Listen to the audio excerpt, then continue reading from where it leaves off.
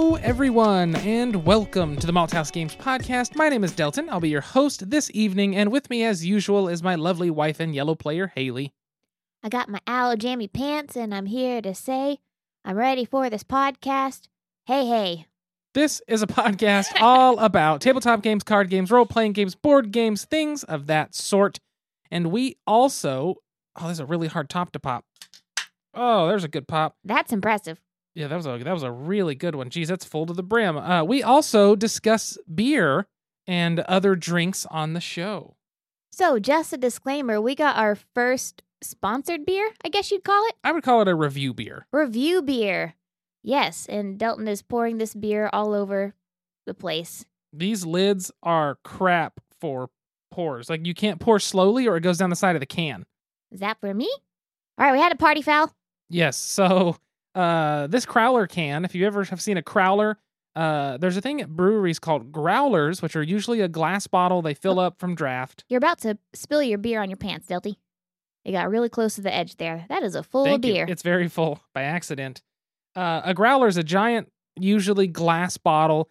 It's generally like 64 ounces? Well, there's 32 and 64, and I think there's even 24 in a lot of places, depending. But 32 and 64 for sure, and they fill it up off the draft and send it home with you. Well, a Crowler is a canned version. We've had some from Roughtail Brewing before. We have, and this one, I believe, is 32 as well? Because is there more left in that can?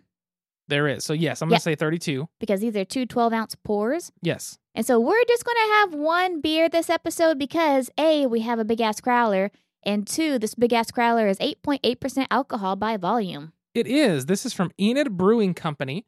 It is a rum Oreo porter. It comes in at 8.8% alcohol by volume with a 35 IBU. Yeah, so this, like we were saying, it is our review beer. I went to Enid today, and I have stories to tell and articles to write about that. But I stopped in the Enid Brewery. I'd followed them on Facebook about a year and a half ago, and I guess they've only been around for about 2 years. But I finally got the chance to go visit today because the plague, as you know, is a lot less plaguey. And I went inside, met this awesome bartender. She told me about the history of all the beers. I guess all their beers have Oklahoma-specific names. So this one, their porter is named after a gentleman whose last name was Porter. And this is a variant on their porter. It is aged in rum barrels, and it is also aged on 10 pounds of Oreos. I'm very interested to try it. It is, I'm talking pitch black, the way you would expect a nice dark porter to be. It is, and I tried the regular version of this at the brewery, and it was delightful. Now, you did say this was a nitro draft. That is correct. So most of the carbonation's gone because when you can nitro, as you said, they had to scrape off the foam to add more to it. So it's quite the process. It was. That poor bartender. She poured it and then was scooping off the top with a spoon to make sure she was filling the beer with beer. Very kind, very patient. Nitro always does that, makes very, very generous head. So this basically has no head in its current form. Yes, and it is very fresh. It was poured about 6 hours ago. It smells very sweet. Definitely a lot of malt in there. Want to take a sip? It smells a little chocolatey in the way that beers are chocolatey. Yeah, I'd like to take a drink. I smell the rum. You do get the rum, a little bit of alcohol in there. It's kind of like you ever put rum in your coffee? Yes. That's what it tastes like. It tastes like putting rum in your coffee. It kind of does. It's much sweeter. Mm-hmm. And like you were saying, they said that like you're not going to think of Oreos when you drink it. But at the same time, the aftertaste that's lingering right now reminds me of Oreo cream. Yeah, it does. It has that creamy sweetness that's just delicious and nostalgic. I really feel like I'm drinking a rum and coffee. There's not a ton of carbonation, like I said, so that could change based off if you're having this fresh from a draft. But it's smooth all around. It leaves a silky film on the tongue and the cheeks. Like you can feel it. Mm-hmm. And that's one of those, I think that's from the Oreo and possibly from the rum barrel. Yeah, and like I said, it was aged on 10 pounds of Oreos. I do like that, though. It's very sweet, but it's not overly so. And luckily, I think the bitterness level is just right, where you can barely notice the bitterness of like hops or anything. And like all of their beers are very good today. So Again, disclosure, this was a review beer given to us, but also disclosure, I really liked their beers before I knew we were getting a review beer. So I went in and I got a flight, and they have where you can get a flight for 4-ounce tasters for $12, and it's served on a cute little Oklahoma board. And I tried one of their amber ales. I tried their basic lager. I tried a dark amber ale as well. And all of them were very good. And like I said, they all have Oklahoma names. So one was Control Burn. That was the dark amber ale. Great name. Great name, always. And while I'm sitting there, I'm having my drinks. I'm talking to the bartender. And she says, well, you need to try this one. She gave me another half pour of another one. Then another bartender comes up. And I said, what's your favorite? He says, oh, I like the General Porter. Gives me half a pour of that one. And then she gives me a pour of their root beer. They have a root beer that they make on site as well. It is a red wine root beer that is alcohol-free. I don't know where the red wine comes into play, but oh my God, it was the best root beer I've ever had. Hands down, best root beer I've ever had. I love good craft root beer like that. It was delicious, and they said that a couple of weeks ago they tried to bottle it to sell, and it all exploded within 45 minutes. So, still in the test kitchen trying to bottle that root beer to go, so I was not able to take that with me. But it is a really great place to visit. They are very kind. So I went to Enid today. This is my story for the week. I got a little stir crazy sheltering in place for the last year and a half. A little bit. I'm a little more extroverted than your average Delton. Yes. And so this summer, what I'm going to do is once a month, I'm going to go to a smaller town in Oklahoma and just go exploring. And so today I went to Enid America. I got me some good Italian food. I visited a coffee shop. I visited Enid Brewery. And I also went to a museum. I'm not going to name the museum, but I think that museum belongs in a museum. That old? It was that old. And I think that the owners or creators of it had passed away a very long time ago. I don't think it's been updated since then. It was just like stacks of stuff and dust and dirt, and the dirt belonged in a museum. I don't think it'd been cleaned. I don't think the bathroom had been cleaned since one of the old westerns was shot there in the 70s. Gross. It was an adventure.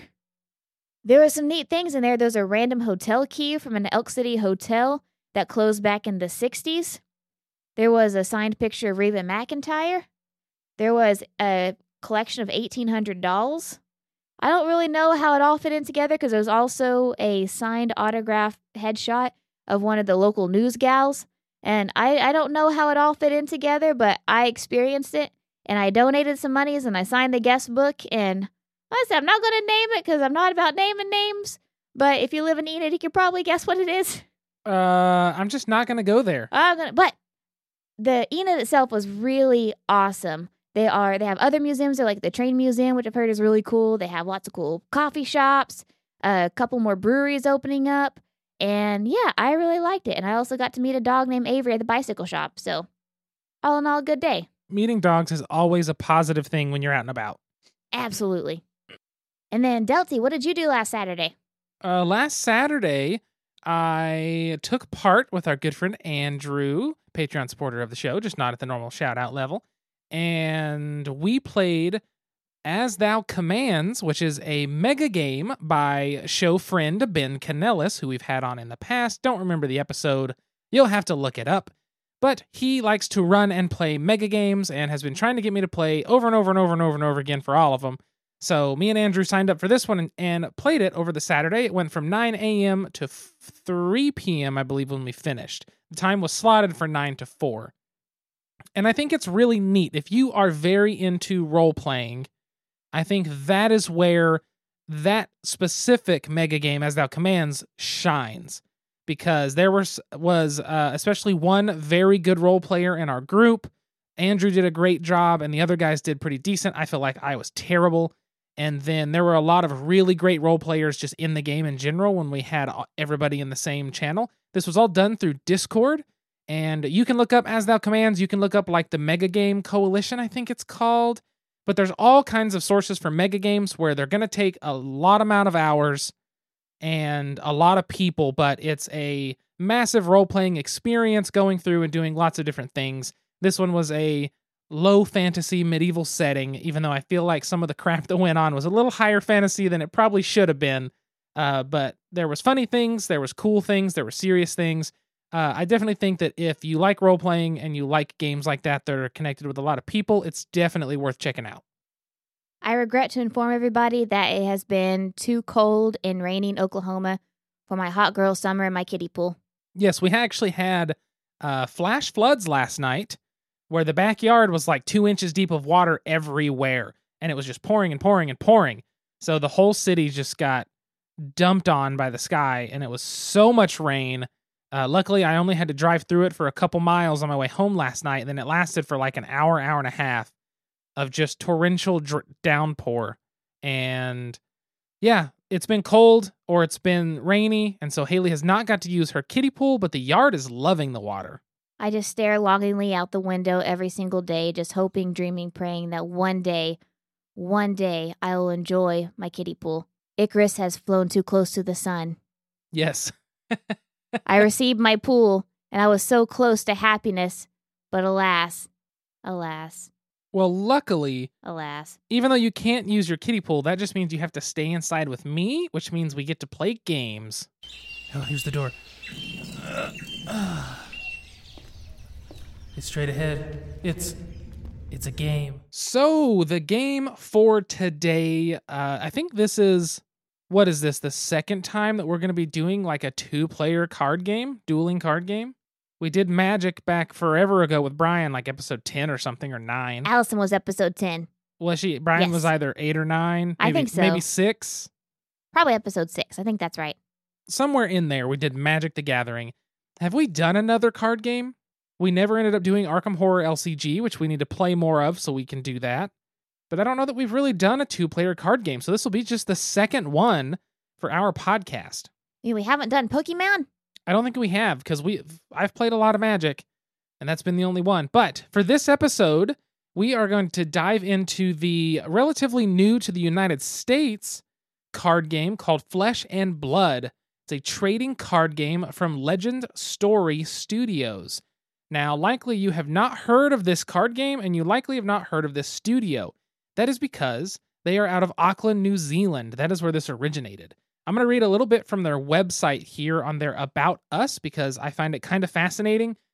Generally, in the card game world, you've got Pokemon, you've got stuff like Digimon, you have the Fantasy Flight LCGs, and you have a few other things like the Transformers game or Star Wars Destiny that comes all from Fantasy Flight. But this is the first one that's kind of came from a relatively, if not completely unknown company, just dropped this out of New Zealand, and it's starting to get worldwide recognition and really blow up at the moment.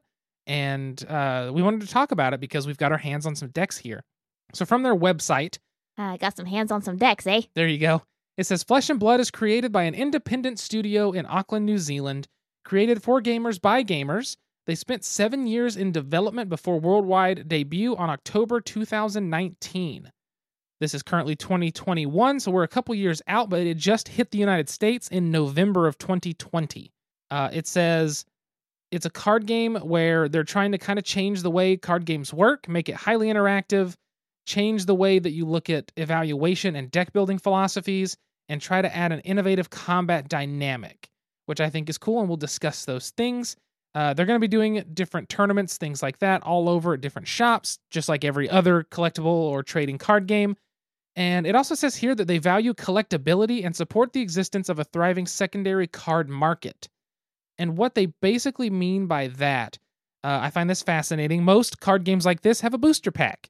You can buy decks or buy booster packs. Buy a booster pack, crack it open. There's usually like 10 to 15 cards, right? Well, the way this game works is for the collectors out there, they release a first edition set. So the current set that is releasing right now is Monarch. So they released the Monarch first edition set of booster packs. Those have a chance of a special foiled card that's a process called cold foiling. It looks way cooler than a regular rainbow foil, and the whole set is marked as first edition.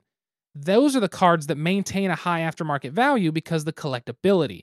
They do one run of it and it's done. Then they have a run called Monarch Unlimited, which is all the same cards, not marked first edition, no cold foiling, just rainbow foiling, and they will produce those for the foreseeable future. Explain this to me in late 90s era Pokemon terms. Imagine if the new Charizard was printed with a special shiny foil, like where they're shiny, and Holographic. there was a limited number of the holographic ones. Once those are gone, then they would print an unlimited number of non-holographic, right? So it's like a Team Rocket. It's the same card, it's just less collectible. That way, people like me that just want to play the game don't have to spend ridiculous prices to get the best cards because they now have two versions of the best card, the highly collectible and the regular. Actually, kind of a great system. We'll see in practice how that controls the fluctuation of the aftermarket because, for those of you who don't know, there's a huge secondary market for collectible card games, and What? it can get ridiculous. What? This game by itself already has cards in the thousands of dollars because of there's not a large supply for how high the demand is, being it's a small company from New Zealand. And there are Magic cards in hundreds of dollars, things like that. I won't continue on this because this is a very boring topic for most people to discuss. So basically what you're saying is that collectible card games are basically like a miniature stock market. Yes, there is a secondary market outside of retail that is like a mini stock market. And this company is trying to make sure that they have the cards for it and regular people have cards that aren't part of that stock market as much. So you have like some steady companies like the Black Lotus and Magic the Gathering, which retains its value. It's like the Disney, Yeah. like investing in Disney stock. Yeah. And then you have like Star Wars Destiny, which is like your Dogecoin. It's basically, it fluctuates up and down real bad. Real bad. Yeah, that's essentially what's going to happen. Yes. But I thought that was really neat, something different and Stonks. kind of a neat thing. Yes, stonks. So yes, we're going to be talking about Flesh and Blood today. So Flesh and Blood, as I said, is a new card game, and we were able to get our hands on thanks to Edmund Unplugged, thanks to Mike there. Thanks, Mike. There were... Hope your garden's good. I'm not sure if... He said he tarped it, and he's going to see what survives after this cold spell. So we'll have to ask him next time we go in now that things are opening up. Good luck and good greens. Exactly. But he was able to, they have a whole box full of these like starter decks that are like, hey, play with this, learn the game. And he gave us some of those. We played and learned the game, and then I went back and got something that are a pre-made Blitz deck. You saying you play with your decks? Yes, thank you, Haley, for being the child. You friggin' turd. Yes, I like to play with my decks, okay? Hey, is that a deck in a box? Oh my goodness. These are Blitz decks. So in Flesh and Blood, there are essentially 3 different tournament styles of play. One is a drafting or limited style, just like every other. There's Constructed, that you have a 60-card deck with certain rules, and then there is Blitz, which is I think a 40-card deck, so it's faster with its own little set of like tiny differences in rules. And they make pre-made decks you can buy, play out of the box, and if you go to a tournament, they're actually tournament legal, which is cool. So we picked up some of those to play with. Now, hopefully this isn't boring you at all, because this is a deep talk on this card game. However, for those of you who are used to card games like this, I have been really enjoying what we've played of Flesh and Blood. We've technically only played 3 full games now, but I have watched videos online, read about different things, and have looked into how to get some more cards, essentially. And I have sat there patiently while Delton has read the rules, and I have won every single game. She has won every game. That is a positive for her, is I'm the one who's like reading the strategies of how these decks function, all this stuff, and she still beats me. Now, I will say, like 2 of those games was like a 1 life to 1 life. It was. It came down to a single turn. A single turn. Like, I think the first one it came down to like 3-1. And Maybe. the second one was 1-1. And then the last one was a little different. The last one was 9-1. I could not hold on. If I would have held on, I think I could have made a big like shift, but probably not big enough. But so for most card games, and we'll get into more card games later, but for most card games, it's you versus the opponent, and you're playing creatures or casting spells, things like that. The way Flesh and Blood works is you are actually controlling a hero, which does have a card with a special ability on the table. In a Blitz deck, it is a young hero. In a Constructed deck, it is a full hero. Now, each hero has a special style about them, something they're trying to do. Then you can have weapons, a head equipment, chest, arms, and feet equipment as well, and then your deck full of attacks. The game is basically going to be I feel like the turns are fast.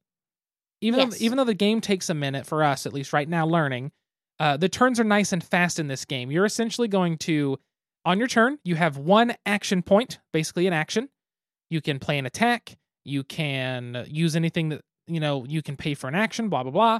You do that action, and only if that action says that you may go again, do you get to play something else. So a lot of times you're doing a setup for one attack, then your turn's over and it goes to your opponent. So you're having to string together little tiny combos or build up over several turns to get to certain things you may want to do, dependent upon how your deck functions. One thing that I really enjoy in this game, in Pokemon there's energy, in Magic there's lands, which produce your mana, in, Digimon is just its own weird thing. Star Wars Destiny, you've got these dice. Everything has its own resource style. The way this game works is every card has a cost, so far between 0 and 6. Seems to be the highest and lowest we've seen. Yes. I guess it'll never go under 0. They probably go over 6 somewhere. Like 0 and 6, and then sometimes you have to sacrifice some cards as well. Yes, yeah. So kind of some of the regular, card game style. So a card will have a cost, and every single card has a pitch value. So something unique about this game that I find to really, really enjoy, instead of building lands into my deck like Magic, instead of worrying about how many energy I have in Pokemon, in this card game, every single card, every card in your deck has a value you can pitch it for to a special pitch zone, not the discard pile, but the pitch zone, and that gives you between 1 and 3 resources to be able to cast, or not cast, but to play your cards. So every card can be pitched to play other cards. What that means is every single turn you must make a decision, and they're not always easy. What I like is there is no, this is what I have to do very often. There's not a turn where you're just like, all right, I'm like in Magic, I'm going to play a land, go. You pretty much never have an off turn unless you've just defended so strongly that you have no cards left, and I can discuss that in a minute. But I love that every turn is a decision point. What card do I play? Which do I play first? Which abilities off my equipment do I activate? What do I pitch to pay for this? Am I going to have enough to pay for this? I can also maybe pitch this card. Do I want to hold something back in my arsenal, which is like an extra card slot for your hand, kind of in a weird way? There's all sorts of things that go into your turn for being such a small turn. And I love that there's constantly decision space involved. It really is an easy game to understand. So hopefully us talking about it on the podcast is making sense. We're not making your deck hard. Yes. Thank you, Haley. Thank you so much. You've been dying to say that, haven't you? What? I'm just trying to make sure we are relaying the information in a succinct way. So this is a game about small decisions, and I love that about it. Each deck can have 2 copies of a card, but each card has 3 versions, a red, a blue, and a yellow, which changes the stats on it, how much it costs to cast, how much it can pitch for. Something I enjoy, if a card is used to attack or defend, it goes to the discard pile. It's pretty much gone from the game unless you have something that pulls it from the discard pile.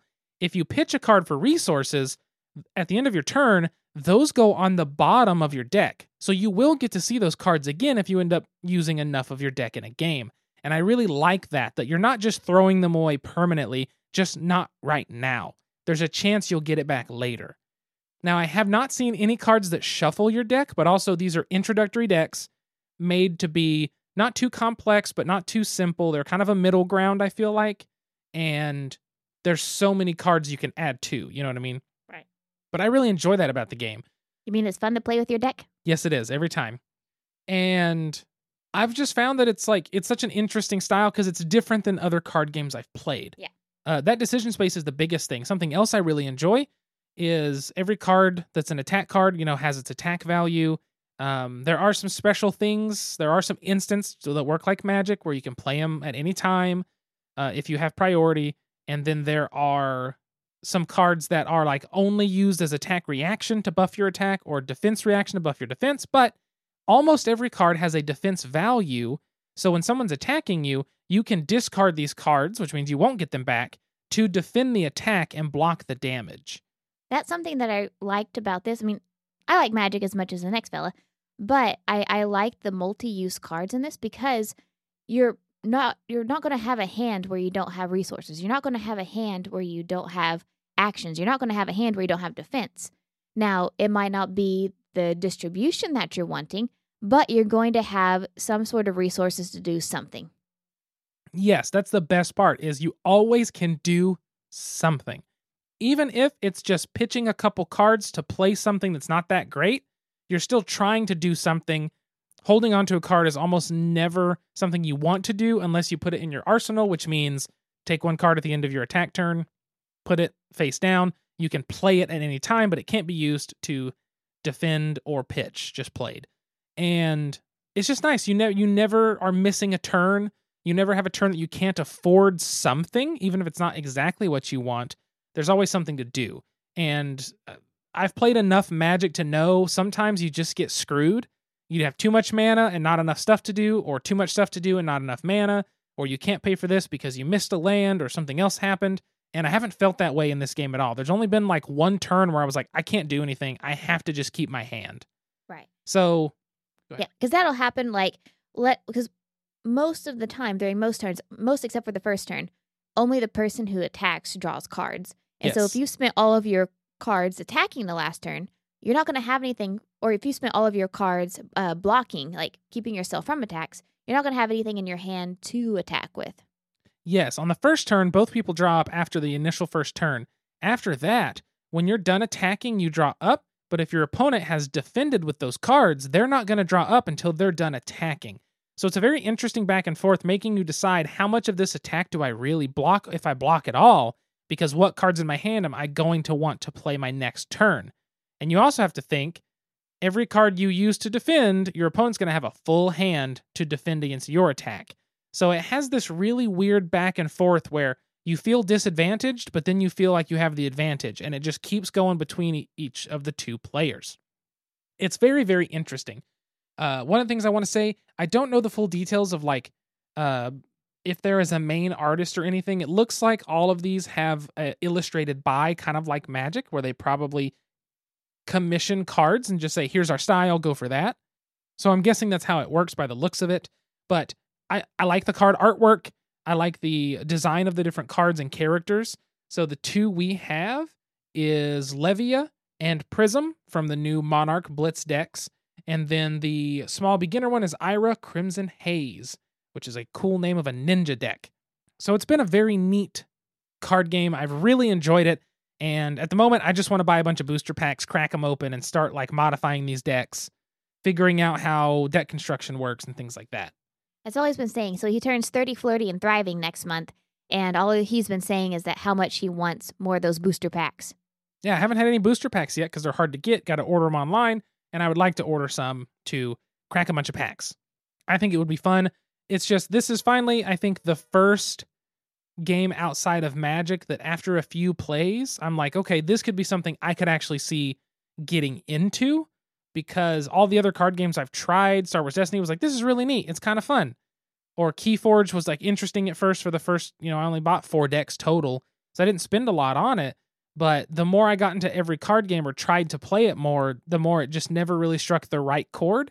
But this one seems to be hitting the nail on the head for me in terms of it's different than Magic to make it where I want to play it over Magic. Not that I think it's better, but if I want something different than Magic, this has been the one that's the answer so far.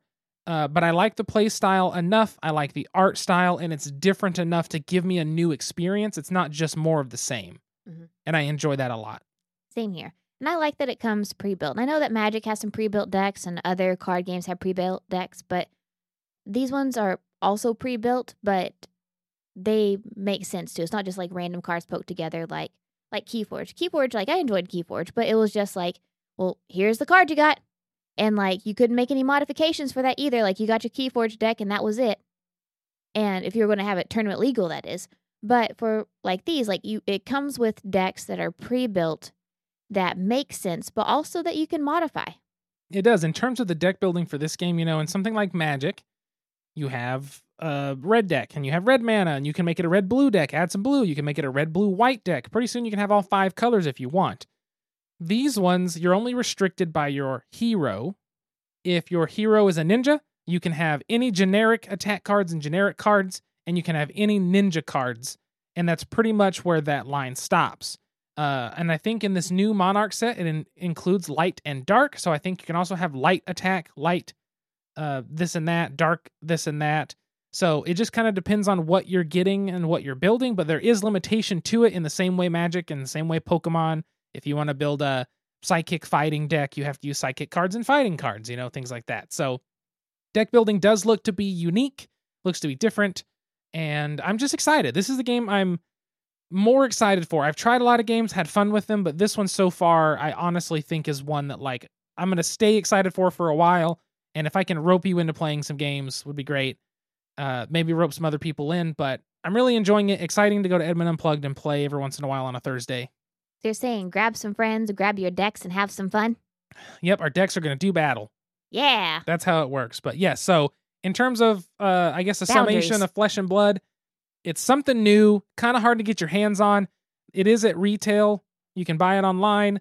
Don't spend too much because right now people are kind of cranking the prices because they know they can. Check out your friendly local game store. That's what I was going to say. Their website, Flesh and Blood, it's fabfabtcg.com, I think. You can look it up. They have a store locator that will tell you a store that's licensed or they officially sell through. Like authorized. Authorized to sell. That way, like Edmund Unplugged, I can get these Blitz decks for $15 a piece. When I think their retail price is like $12. So that's pretty much in line with what you expect from a store to sell in person. That's really nice versus some of the online ones that are selling them for $30 a piece. So your friendly local game store won't price gouge you. Exactly. Check your friendly local game store. Give this game a shot. Very, very cool. New to the US. And so far, I highly recommend it if you enjoy this kind of game. Same. Hey, what can I get you? I'd like a topic. Any special way? Make it a top shelf topic. Coming up. Enjoy. So for the topic today, I just kind of wanted to discuss dueling card games in general. A little bit about how they play and things like that, and also mention several that I've played, even though I have mentioned some already, and which ones I've enjoyed more than others. So obviously the big two I've mentioned is Flesh and Blood, the game of this episode, as well as Magic the Gathering. Magic's been around since 1993, longest reigning game, still the champ of all card games. I don't think anything will ever dethrone it because it has this giant back catalog, a bajillion styles, an amazing mobile app, and online computer game of Magic Arena. Magic's great. Pokemon's been around a long time. Digimon has come out with a new card game. There's the Transformers card game that's kind of grabbing hold of some people. There's about to be a My Hero Academia card game. Pokemon. There's My Little Pony card games. You've got Card Fight Vanguard. Pokemon. You've got, is it Will of Fate? No, that's like a set of a card game. There are so many card games. Pokemon Gold. There is Pokemon's Gold. Yes, there are a ton of two-player card games. So basically, two-player card games, the way they work is you're versing your opponent, you're competing in some manner. In Flesh and Blood, you're both a hero. In Magic the Gathering, you are both some entity summoning creatures and casting spells, like you're a great wizard or something. In Pokemon, you're a Pokemon trainer and you're, having your Pokemon do your battles for you. They all have something like that. Star Wars Destiny was one that includes dice, actually very affordable right now because it's kind of fallen out. Nobody's really doing competitions and stuff like that. So you can pick up cards really cheap.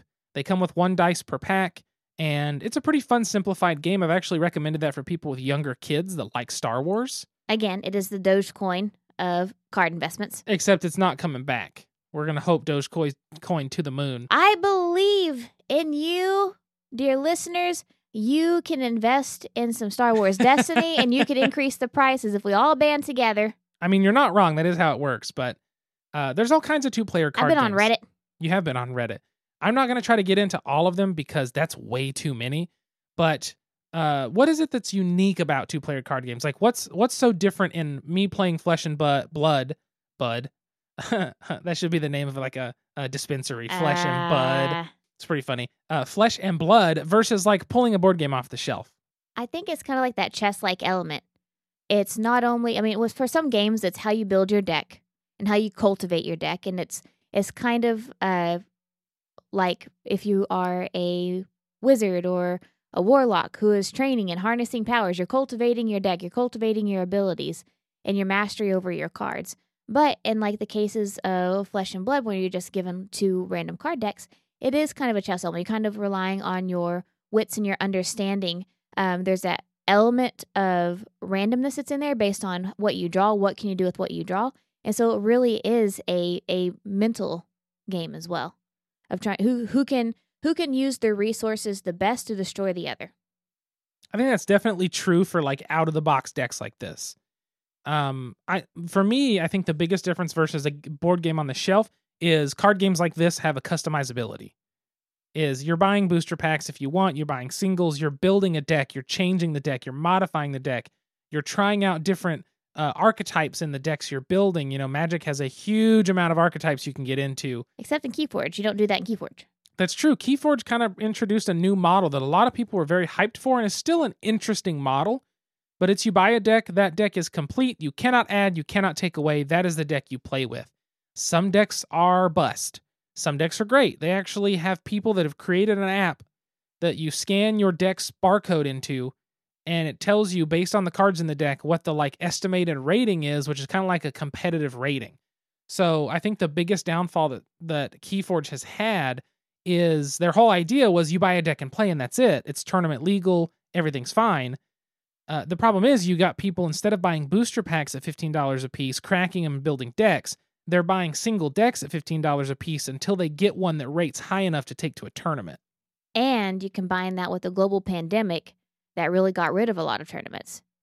It really did, and I think a game like Keyforge suffered the most. Yeah. Because without customizability, without being able to build a deck and open booster packs and use those cards, to build whatever, instead of that, you buy a deck and go, cool, here's my deck. And unless you're playing it with somebody, it's just going to sit there like cards you're not using in your current deck in another game. Because that's really all you can play it with are those Yes. Thursday night at the game shop where you go and you test your deck out amongst the other ones. Like you can theoretically do that with like your partner or your roommate, but it's not the same thing as playing with 15 other people at Keyforge night. Exactly. So that kind of stinks. I feel like Keyforge has suffered from the pandemic more than anything else. Magic has had Magic Online, or sorry, not Magic Online. That's still going, but that one's not supported anymore, I don't think. Magic Arena, to keep it going, they do Friday Night Magic. They do tournaments on there. You can do a draft on there. But games like Flesh and Blood, we're just now able to really go into a store comfortably and play. But any game that has a collectible aspect, booster packs, building decks, you can sit and build a deck and theory craft at home. And yes, with something like Keyforge, you could technically disassemble those decks and build like the better deck, but you couldn't actually go play it in a store because it wouldn't be legal at that point if someone was paying attention and actually said, hey, that's not right. So I feel like that model was unique and very interesting, and it is affordable unless you want to be competitive. Or if you keep your friend's deck keeps beating you, and your friend's deck keeps beating you, and your friend's deck keeps beating you, you're going to be on the hunt spending a lot of money to find a new deck rather than spending a little money just to modify yours. You know what I mean? It keeps beating you? Yes. What a deck. It's a horrible deck. I'm going to put it back in its box. Can I be honest about something? Yes. I'm not a fan of this style of gaming. I know you're not, and I'm glad you brought that up. So why aren't you a huge fan of two-player kind of dueling card games? So I want to clarify, like I like the experience. Like whenever Brian brings his cube over, I enjoy crafting my deck. I enjoy playing. I enjoy the experience of it. So I don't want to say like, I'm miserable every time I play this, because I'm not. Like, I enjoy the people that I play with. I enjoy the friends. I enjoy the conversation. I enjoy like the random times that I do win in Magic, or in the case of Flesh and Blood, when I do win, I do like that. Delton helped me with the rules, but still won. But I just don't like the game style. I don't like having to read what different cards do, have to figure out what the terminology is. And I feel like things like Flesh and Blood isn't as bad. There was one rule we had to look up and clarify. Yes. But something like Magic, where there's like 20, 30 years worth of rules, regulations, material, wording, vocabulary, I don't think I like it because it sounds bad, but I don't care enough to learn about it. Like, if I have like a board game and it's all new rules and all terminology, like, I'll learn that because it's going to take me 15, 20 minutes to learn it all, and I can play and I can come away with like a sense of mastery over the game. my first time to play it, but something like Magic or something like some of the other deck builders like this, like the collectible deck builders, there's just so much to learn and understand that, yes, it's neat, and I'm not saying it's a bad game. I'm not saying this is a bad thing, but someone like me who's kind of new to it and is just kind of like a hobby gamer and just plays these games whenever their friends bring their decks over, I don't really care to learn it. And it's not as fun for me having to sit and look up rules multiple times or try to figure out what different vocabulary means on cards whenever it's not explained on the cards. Like, that just makes me disengage from a game like no one's business. Now, if the text is on the card and like explains what it is, that's great and fine. But if it's like, here's random terminology that this card has, well, what the hell does that mean? I gotta go look up what it means, and how does this affect different cards? That, for me, I get so disengaged from it. And I understand that completely. With these Flesh and Blood decks, all the cards in these do explain what the terminology is, but we both were interpreting it differently. It was basically a thing that said if you attack and your opponent blocks with a creature over with 6 or higher attack on it, then combat is closed and those cards are destroyed. But the way that it said it made it sound like your opponent's card is destroyed or yours is destroyed, and it didn't specify whether that meant it immediately cancels combat, no damage is done, if you have enough damage or whatever. And so we had to look that up to clarify because it's a new rule for the Monarch set. But aside from that, I feel like this one wasn't as bad because there were less terminology. It's just the couple we had were more intense questions. I think my thing is, like I've talked about before, whenever it's not my turn, typically as much as I can, I try to plan as far ahead as possible. Yeah. And so if something in my chain, like a misinterpretation or I don't understand what a terminology means, then that can totally throw off not only this play, but maybe subsequent plays as well. And so it just gets very discouraging. And like I said, not that these games are bad and not that these games can't be fun. And I do have fun experiences. I just feel bad. I told Delton I feel really bad because he says like he wants to find a 2-player card game like this that I really enjoy, and like I haven't got there yet. I feel so bad. I have not that I don't enjoy it, but I don't want to collect them. I don't care. And I think that's the hard part for me is that there's something. Of course, I think it comes down to personality. Yeah. I have a collector's personality. When I get into something like this, I want to collect more and I want to try more things and I want to get more cards. That's why I have as many board games as I do, right? I want to keep having different ones for different experiences and different, things like that. And so when you don't want to do that, it makes it tough because that means I'll just build all the decks and we'll just play them, which is fine. But I also want you to enjoy that experience of playing, even if it's not your favorite style of game.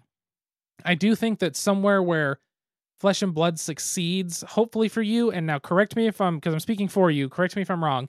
I think Flesh and Blood succeeds for you over Magic in that the turns and things are so simple and the actions are so limited in their phases that you're not like, all right, first you untap, now you have your upkeep phase, don't forget this trigger, and then you have your draw phase, and then now you have your main phase. Okay, are we going to attacks? Cool. Now you're going to declare attackers. Now I'll declare blockers. Then you'll do damage, then another main phase, then the end phase.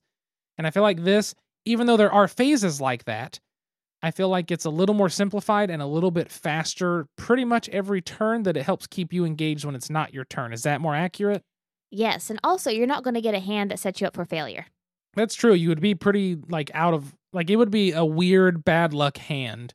And it's right. I don't think so far we've had one of those. No, I had one. So last night when we played, I had one hand where I think I needed 3 mana or 3 action points, but I only had 2 resource points. There you go.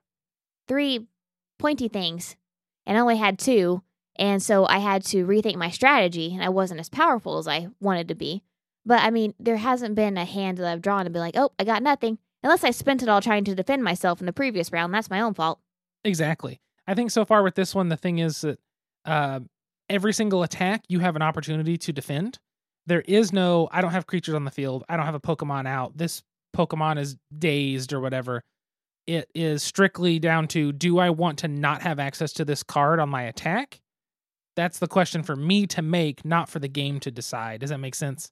And I like that aspect quite a bit as well. But I enjoy the dueling card games. I find them to be interesting. Building decks is fun. Theory crafting, things like that is pretty fun. Drafting is by far my favorite style. And I think they're pretty neat. There's a bajillion of them out there at this point. Really, it's kind of like pick what one you want. The World of Warcraft trading card game was actually pretty dang fun. And I still have some cards, enough for at least 2, maybe 3 decks. But it got discontinued with Hearthstone. So many card games are moving digital. It's nice to see a new physical card game that is doing something that I actually enjoy. Yeah, and my not liking it is not anything to do with the games. Like, these games are good for people. People You just enjoy have a these broken games. personality. I just have a broken personality. I'm defective. I'm just kidding. Return to sender. No, don't send me back to Elk City, please. I won't send you back to your mom. Ah. You can go to my mom to recover. Okay, I'll She'll send me rebuild. to Tammy for maintenance. Yeah, she has the power. She can rebuild you. She'll feed me gravy and tell me that I'm smart. That is very true. But dueling card games, I think they're fun. If you've never played one, they're worth at least watch a video or two. The new Digimon card game has an app to learn how to play it. The new Dragon Ball Z card game has an app to learn how to play it. You can play the Pokemon card game. I think you can download it now on your computer and play a simplified version of it, which is kind of nice. You can do that. You can buy Pokemon cards, not really at the moment because people are being dumb and buying them all up and fighting each other in Walmarts over them, which is why Target is no longer carrying them for the safety of their employees because somebody pulled a firearm over Pokemon or baseball cards, and I believe that someone was injured because of it. Very sad and very stupid that someone's taking it that far. So, yeah, online retail and local game store at the moment, but try to find one of these games. That's a real dark note in this. Try to find one of these games to give a shot if it sounds interesting to you. If it doesn't, like Haley, that's okay. A friend like me might just force you to play a game or two with me, but and you can still have fun. I still have fun. I just realized, though, that I haven't played Magic with Brian in over a year. Yeah. And so I'm going to be real rusty on my terminology. What does Menace do? I have no idea. Yeah, I always forget Menace constantly. I got tap. You do got tap. That's a huge one. Tap. But yes, so Tap. These card games, like I said, I really enjoy them. They're always interesting. But what I find really funny is all these card games want you to feel a certain way, right? In Magic, you want to feel like an awesome, powerful wizard or sorceress or something. And in Pokemon, you have to feel like a Pokemon trainer. And in Flesh and Blood, you're supposed to be a powerful hero fighting in an arena. So that leads me to a question. And now, join us for a Malthouse Games podcast special, pint-sized question. Answer. You already have an answer? I haven't even asked the question yet. What's the question? I got an answer. Okay, well, there we go. Do you actually feel like what these card games want you to feel like? That was a weird statement, sentence, question. It's okay. Statement. So, like I said earlier, I get really disengaged from these kinds of games. I think, one, because of the rules and the vocabulary and the terminology. 2, it's really easy for someone in that system to get analysis paralysis with so much that's going on. So I get really disengaged. So I don't really feel like these give the same feeling of becoming part of the game, of being engaged with the theme, as much as something like my gardening games. I play Agricola. I'm having to feed my family. You're damn right. I feel engaged. I am not letting any of my family starve, and I have never let any of my family members starve in Agricola. That's true. I've also only had vegan farms. Also true. I do get engaged in that theme, but I just don't with these. Like, maybe whenever I was a kid playing Pokemon, I felt like a Pokemon trainer, but mostly I just collected the cards and went for the shiny ones and the ones in Japanese. Yes. So I thought that was cool. But with Magic or with Flesh and Blood, I just feel like I'm like, here's some cards, they have pictures, and I'm trying to get your points low. How about you, though? Honestly, I feel the same with 2-player card games. Really? As much as I enjoy the games and I like them, I think the only time I could even call it close to feeling like an amazing spellcasting person is if you get a turn in Magic, you're playing the right deck, and it's just like, I do this, do this, do this. There was a time I was playing in Arena for our big tournaments that me and Brian and Dan and Dakota do, and I was playing my green-red ramp deck with Nissa and Ugin, And there was a turn where I drew like 15 cards, dumped a bunch of stuff from my hand, and it was essentially a game-ending turn where I won. And those are the only moments where you're like, oh, yeah, look at that. And it's like, boom, I feel powerful. I feel smart because I put this together with how I built the deck and how I played. But that's the closest it gets, and even then, I don't think it quite gets there. However, I also don't know that I ever truly get into character with a lot of games. Oh, I do. I definitely do. I know you do. You really feel the theme and become one with the theme. And I feel like I don't necessarily do that. I honestly don't know a game aside from like, I don't know, playing Fiasco, you know, something that's kind of a more roleplay element. That's the only time I could feel that. But even then, I feel more on the outside.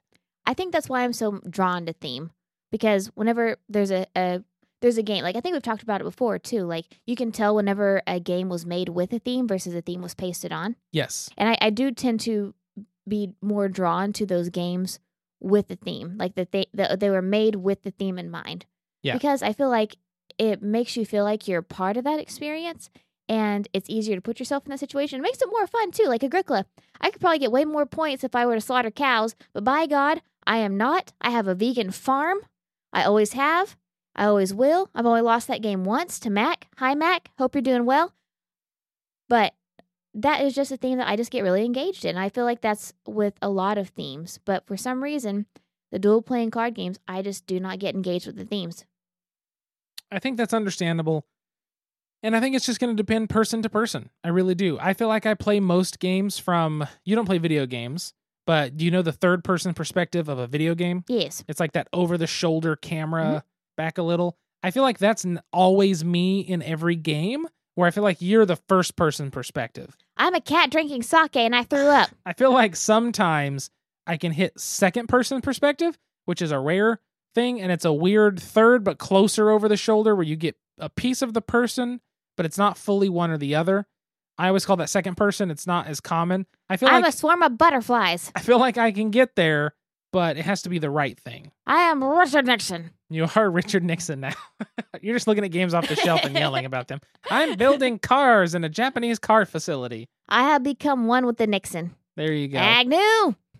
I think that's Ford. Time for our Kickstarter. Oh my goodness, I'm tired. No more Kickstarters. I'm tired. You got in trouble. No more What do you mean no more Kickstarters? No more Kickstarters for a little bit. But you don't know what's coming. That's the point. Shh, there's a That's the Kickstarter. problem. Shh, keep it down. There's a Kickstarter coming from World Champion Games, I think it is. I can't remember the quite name. It's essentially Fiasco meets Creepshow. So it's like Fiasco horror based. Oh, God. Gonna be great. Anyway. Speaking of Kickstarter, though, we need to shout our friends at Rose Gauntlet. Yes, we do. Lindsay and Isaac at Rose Gauntlet Entertainment have a Kickstarter out now for Keystone. Make sure to go back Keystone on Kickstarter. I got to playtest this game. It's a very fun game. Reminds me of a couple different games kind of put together in a way. But from the first, I don't think I only did 3 playtests of it. However, from the first one to the last one, big changes were made. And I think it's going to, the artwork is gorgeous on it. Whoever the artist is, I can't remember their name. Fantastic job. It's, 2 people that are great people, great game designers, and just like when Delton says great people, like they're really great people. They're really good people, and they're wonderful. It's going to be a great company, going to have some awesome stuff, including a video game coming, which is cool that they're announcing that.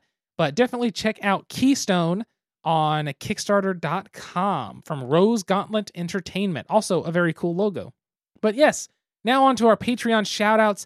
Thank you so much to our Patreon supporters, our Patreon patrons for patronizing us and... Without patronizing us.